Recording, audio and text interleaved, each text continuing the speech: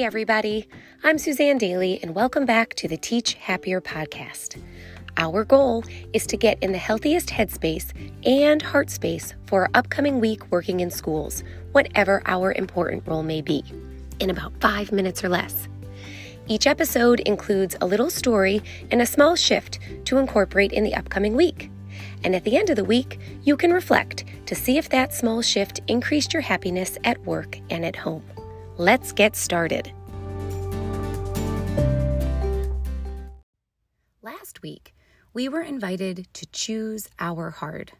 In other words, life is hard, but we should consider which hard thing could possibly bring us the most amount of happiness, personally or professionally. Now this week, I know guys, we are all preparing for Thanksgiving. Most of us may be regathering with family and friends that we didn't get to gather with last year. But most families, no matter how harmonious and happy, will undoubtedly enter some cringy moments. Most of them revolving around, let's say, politics, pandemic, or, my goodness, the other 4,382 things that are contributing to the nonstop noise right now.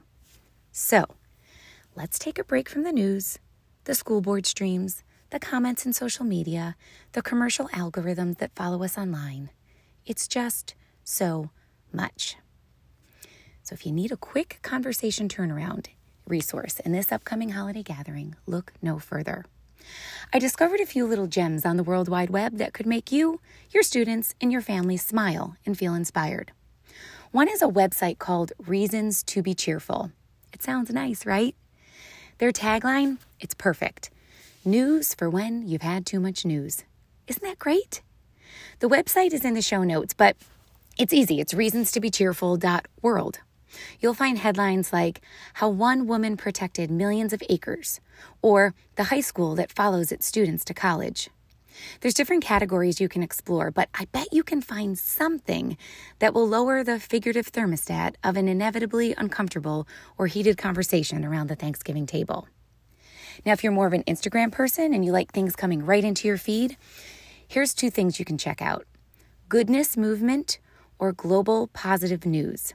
It pops up positive stories right into your feed. One of my favorite is there was a family at Halloween and both of their kids had COVID.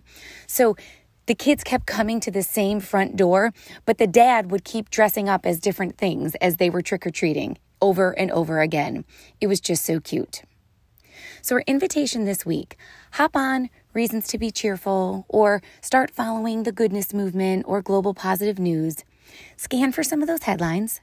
Bonus points if you read the short article. And then maybe over Thanksgiving break, you can explore this site and choose to be prepared to share one good thing with your family this Thanksgiving. Feel free to share these findings on our Teach Happier Facebook page too if you'd like. Let's give them something good this Thanksgiving. Small shifts bring the biggest gifts. Happy Thanksgiving. I'm so grateful for you and our community. We'll see you next week.